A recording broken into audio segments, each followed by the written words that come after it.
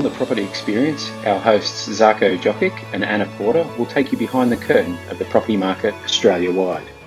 Hello and welcome to another edition of the Property Experience podcast. And as with all editions of the Property Experience podcast, today is all about giving you the smartest intelligence and knowledge we can. And like all episodes, I am joined here today with my co-host Anna Porter from Suburbanite. Hello, Anna. Thanks for having me again. And our special guest today is David Querzoli from Q Loans. Hello, David. Hey, Zarko. Hello, Anna. Pleasure to be here. Excellent. Now, today our topic is all about self-employed loans. So let's start with brass tacks.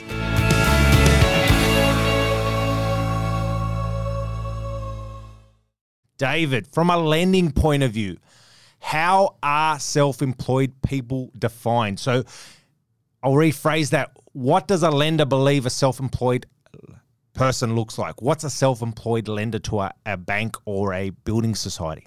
Right. Yeah, fundamentally, it means that we're not actually dealing with anything more than an ABN number is how it really works. So An ABN number is the most important part of self-employed borrowing. And therefore, behind that ABN rests various forms of borrowers. They could be a person as a sole trader. Yep. It could be a company. Or it could be a company that's trustee of a trust. Are the three common ways that we see how ABNs are structured. So if someone's a contractor, they might be classed as a self-employed borrower from a lender's point of view. Absolutely. Wow. The main thing is driven by the fact that they are issuing invoices with their ABN number and receiving income based on those invoices. And are contractors often surprised by that they're treated as a self-employed borrower when it comes to borrow funds? That is true, because they see themselves perhaps in almost like a quasi-wage relationship with their main customer that they might be working with, and therefore there could be some confusion about how that lies with them in terms of where they're receiving their income. Yeah, because from a HR point of view, I'm sure the company likes to say, our contractors are part of the family here. We treat you as we would any employee. You're part of our organisation. But when they come to borrow money, they're treated as a self-employed borrower, and sometimes that can be a bit of a shock. So how do lenders treat self-employed borrowers? Are they treated any different, David? And the answer is absolutely. They're treated very differently. And as it turns out, self-employed borrowers in fact can capture more options than what normal PAYG or wage earners can. And why I say that is that in any type of home lending, whether you're a wage earner or with a self-employed borrower, it all boils down to your income. Okay. The income and how it's verified are the two things that that banks will focus on as part of their responsible lending obligations. And the way that income can be demonstrated or verified is your hierarchy at the top of the tree is via your tax returns, which is the most common way. And then the second level below that is usually BAS statements, which confirms your revenue and some expenses that appear on your BAS lodgements. And of course, your bank statements is a third way that you can verify your income, because clearly business income has to land in a bank account, and that's where some lenders will actually attribute their focus in terms of the affordability question. On previous episodes, we've talked about rate for risk, and you mentioned the three hierarchies of verification of income. Is one given more of a benefit than the others? Is there one where, well, if you give us these documents, we'll give you a better structure or better rate? Does that play out like that, David? Too true, Zarko. How it works is based on the same hierarchy that I went through. At the top of the tree, based on tax returns, usually you can attract the lowest interest rate and the lowest fees. And as you go down the hierarchy now to BAS lodgements and to bank statements, then you will expect to pay a higher interest rate and higher fees depending on your circumstances in that equation. In terms of the options available to a self-employed borrower, are they any different to a non-self-employed borrower? Yes, good question. That's vindicated by the fact that most wage earners would be attracting money from tier one lenders or banks, And what Tier 1 banks include all the majors and the minor banks I would include co-ops and building societies that have formed into banks over the many years. Yeah. And then you've got a Tier 2 level, which I suppose you can call them mainly called as mortgage managers. Okay. And these are institutions, privately owned businesses in the main, which attract wholesale funding from all the various banks that exist in the marketplace, and they repackage them.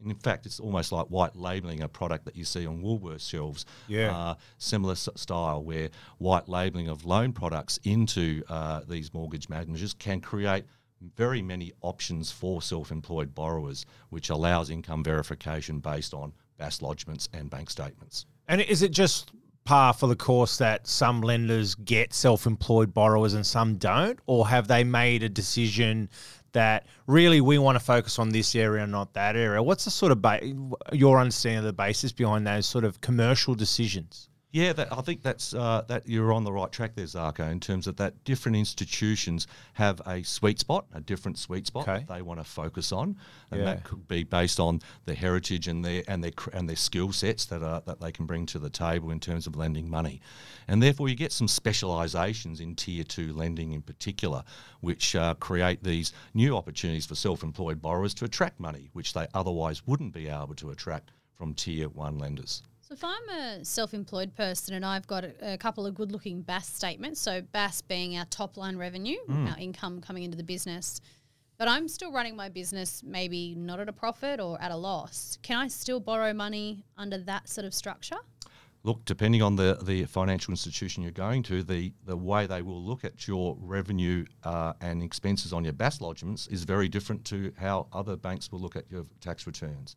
So ultimately the answer is yes, absolutely. You can increase your borrowing capacity by looking at the BAS lodgements, which allow different financial institutions to do different calculations based on those lodgements.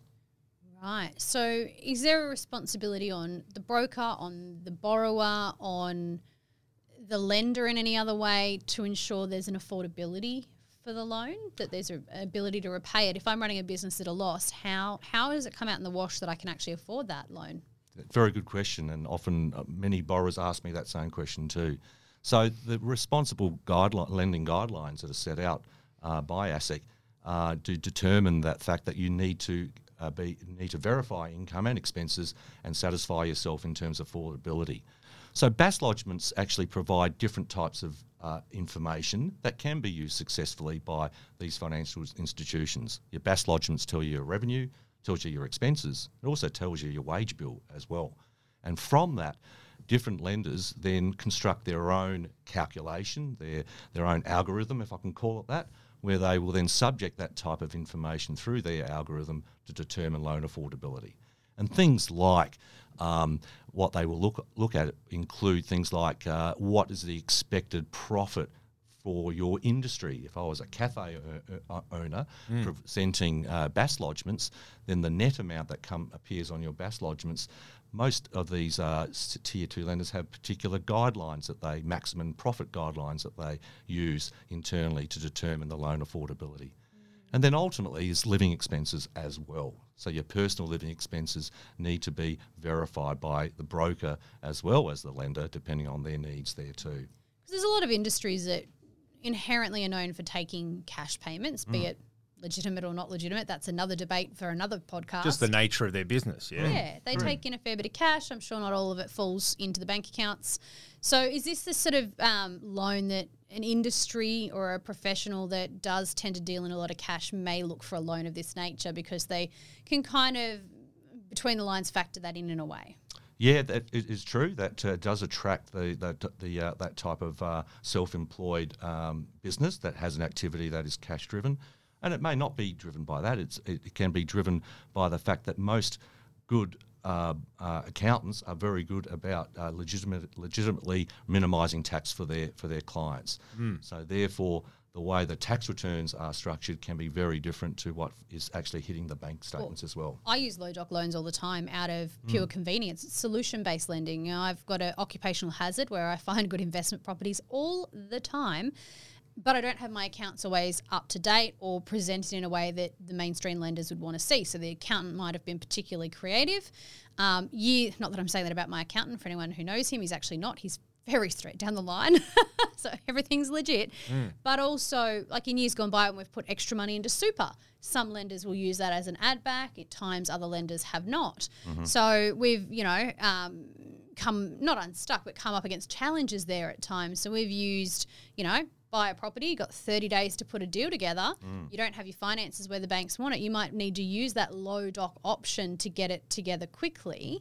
And then maybe at end of financial year, which is what I tend to do, come back round, work with the accountant, work with the lender, work with the broker, get the numbers where they need to be to go to the mainstream lenders to potentially get a better rate or a better structure on your loan. Correct. So that's been a great solution for me as a business owner. Yeah, it's a strategy that a lot of self-employed borrowers need to employ, where they see it as a stepping stone to pay that slightly higher rate or fees for a Tier 2 loan based on your BAS lodgements is a temporary holding pattern until tax returns are lodged. So often a lot of self-employed borrowers find that they haven't lodged their tax returns in time for a loan application, and hence the bank statements and the BAS lodgements can be a surrogate for their income verification as well. So it's really about what is the best available option right now based on your situation right now. Yeah, correct. I mean, people can't time their property purchases based on when their tax returns are actually lodged. So that's where low doc lending was driven by, going back probably 25 to 30 years ago. Yes, when these different type of Tier 2 lending came to the market. So you're not a RAMS broker, but No, I not. do want to get your opinion, and I know you have to probably be somewhat diplomatic about this, but RAMS were known for low doc loans. Yep. And then they pulled out of the market on that. So effectively all the poor RAMS brokers, it's like having a gym's mowing and being told, but you can't use a lawnmower. Where do RAMS sit in the marketplace now compared to other low doc products and what they've always traditionally been known for? Where, do they exist anymore? Are they a thing? That's a good question. RAMS has been around since Jesus was a boy. It's true, in low doc lending, and they were well known in that market. RAMS is not on my panels. I actually don't have any hard data to compare against RAMS rates and fees versus the rest. But what I will say is that I think RAMS, the competition has caught up with RAMS in terms of compared to 5 years ago, I'd say there'd be double the amount of loan options that are available from different mortgage managers that would be providing this competition with RAMS as well. So let's have a look at your business, David. You and your team at Q Loans run a very successful practice there. How many of your clients are self-employed, roughly?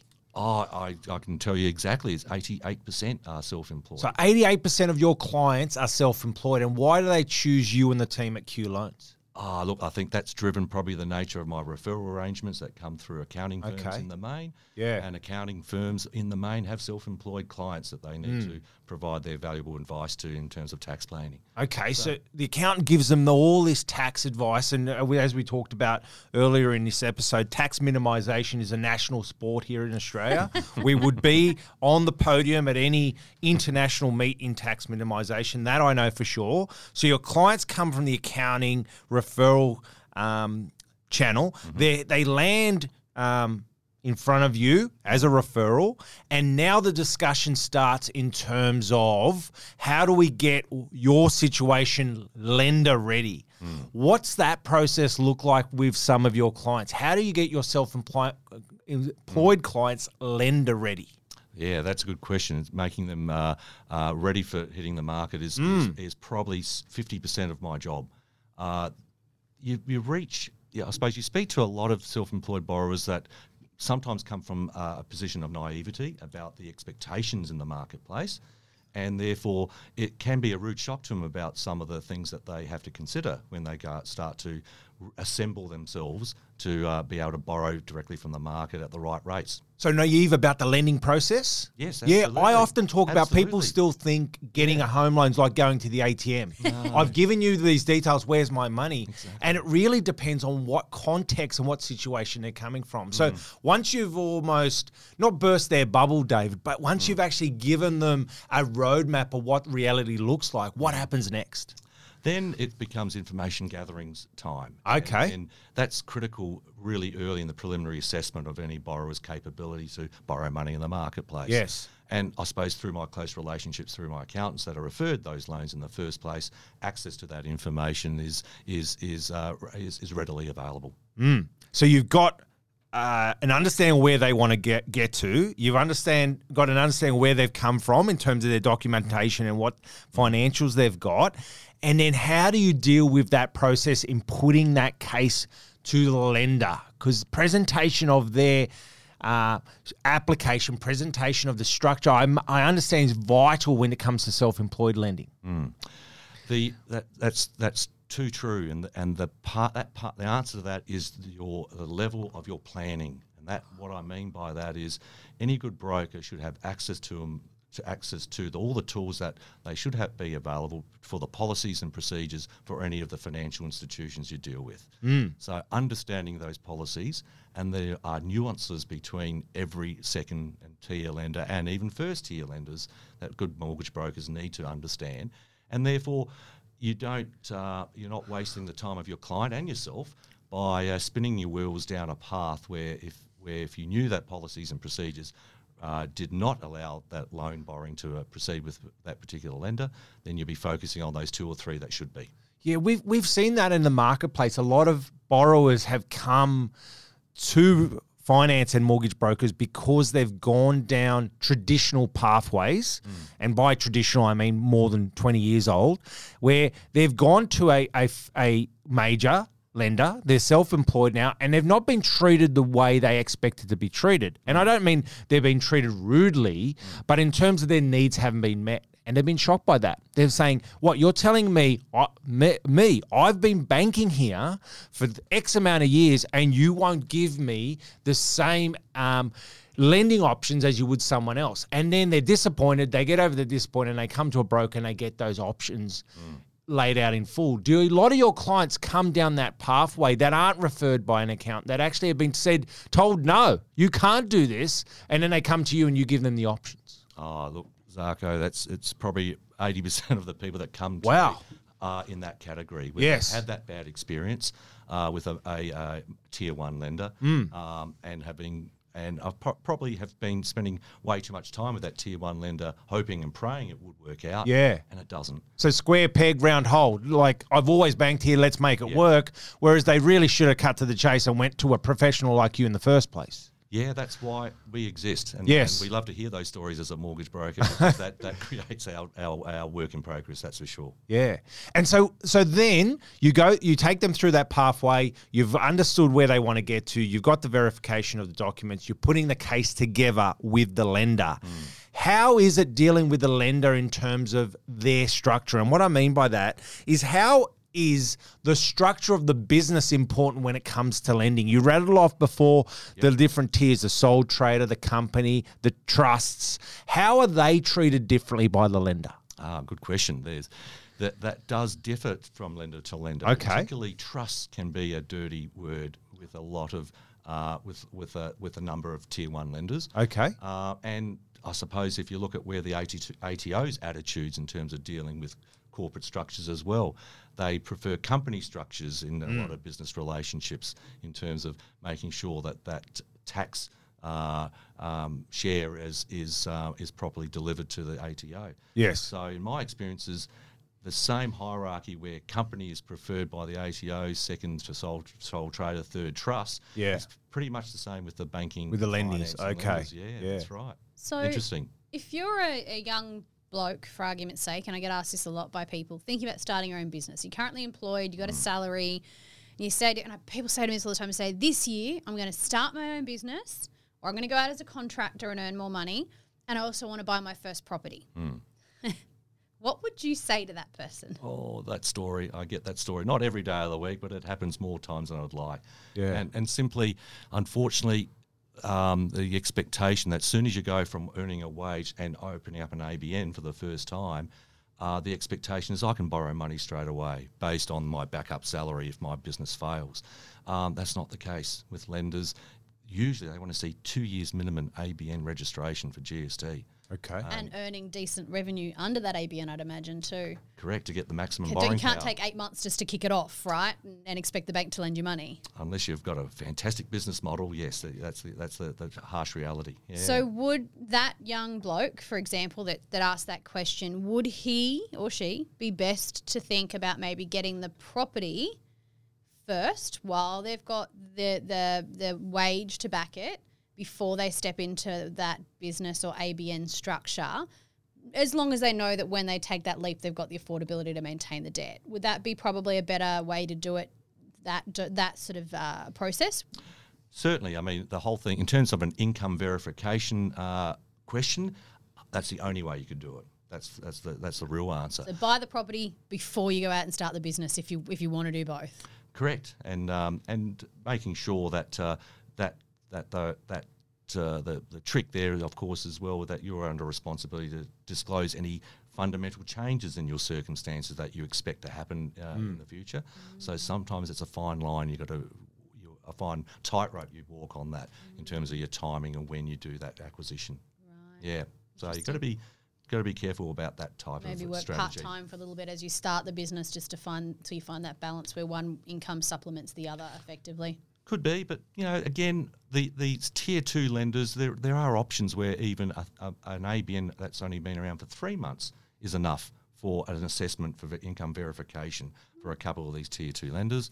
And if you're prepared to pay that higher interest rate, and you will pay a higher interest rate, instead of 2%, you might pay 4%. So it's double the interest rate, but it's a temporary holding pattern until you get to the stage when you have 2 years of track record behind you, and then you can look forward to transferring over to tier 1 lender, as you mentioned before, Anna. It comes down to that algorithm that David mentioned before. Lenders have that data to make a prediction on future performance. So if you're coming from a certain industry where there's a strong chance of the 3 months income that you've got verification of being maintained for the next 18 months, they'll happily treat that as a good evidence of the next 2 years. Whereas if you're in a high-risk industry where the chances of success aren't very good, they might actually say, well, we need another 3 months or another 3 months or a full 12 months. So it comes down to that rate for risk. And also circumstance. I mean, if you've gone from working for a company for 8 years and then you become a contractor and are continuing a contract with that company who have another 8 years of business for you, they're just restructuring how they do that. Absolutely, yes. There's very little risk there, isn't there? Especially when you're going to earn the same, if not slightly more, to do Correct. that. Quite common, especially in some of the aviation industries, transport industries been like that, IT's been like that, construction, as you say, yes. Yeah, correct. And tier 2 lenders get that a lot better than tier 1 lenders. Yeah. That's the opportunity that's available for self-employed borrowers to know that there are those options available. Is that because the credit guy has a box where he can make extra comments at the bottom of the tier 2 lender form? Yeah, it's that not as just well. the ticks. Oh, but it's probably more than that. You have almost, as a broker, you have a direct line to these credit decision makers as well, which you don't really get the same opportunity with tier 1 lenders. That's pretty big. It is. That's paramount. As a broker, you're trying to, as fast as you can, get your facts straight, and then find those 2 or 3 or 4 best options to present to your customer. Then they can make their decision and choose themselves what the best options is for them. So it's about the holistic approach, the common sense approach, looking at the full application, not just a computer says no, algorithm sort of thing. God save us, that's right. I have one more very important question, but do you have anything else to ask, Zarko, before I ask my favourite question? One thing I do want to ask David is, what do you wish more self-employed borrowers knew before they started the lending process? Oh, his question might be better than mine. It's a good one. Oh, look, that's a simple answer. It's all in the income. It's not the fact that you might be only borrowing $50,000 on a $5 million property. Even to borrow $1, you've got to have an income verification strategy. That's the thing that lots of self-employed borrowers don't get up front. So if you're not working, you take that $5 million property and rent it out and live with mum and dad for a little while. There you go. Now you've got some income. Get creative with this. That's it. So my question for you, you would see a lot of property investment strategies floating through your office and across your desk, from development projects to buy and renovate to rent vesting, holding, commercial, residential, you name it. What strategies do you like for property investment? What is it? What do you think works well, or is an interesting strategy that you've seen? Look, I think the answer to that depends on your stage of life. If you look at my stage of life, and when I'm hoping to retire in the next 10 years, for me, positive yield is so important. So capital gain is not that important to me right now in property investing that we're looking at to do. But go 20 years back, 20 years prior, then I think capital gain would have been a bigger driver for me, where the benefits of negative gearing can be brought to bear as well, where borrowing higher on your investment loan and reducing your home loan as much as quickly as possible is the right strategy at a younger age of life. Yeah. So, I only thought you were 29. There you go. Thanks I got chill food too, and I'll direct you to a guide dogs Australia. Very good, very good. Well, the Property Experience podcast is all about surrounding you with the best possible information, best possible knowledge, and today has been no different. We really recommend, if you are a self-employed borrower, if you are someone whose income is defined as self-employed, reach out to a professional like David, and also reach out to other information channels you have, like your local Chamber of Commerce. I know David is an active member of his local Chamber of Commerce. If you are a self-employed person, your Chamber of Commerce is there to help you navigate this platform, but as are all of the mortgage brokers who specialize in self-employed borrowers like yourself. Reach out, surround yourself with smart people, get smart people on your team, and enjoy the property experience. Thank you very much, David, for joining us today. Thank you, Zarko. Thank you, Anna. Welcome. And that's a wrap for today's episode. Thanks for listening. Thank you for joining us on another episode of The Property Experience. Stay tuned for more great content.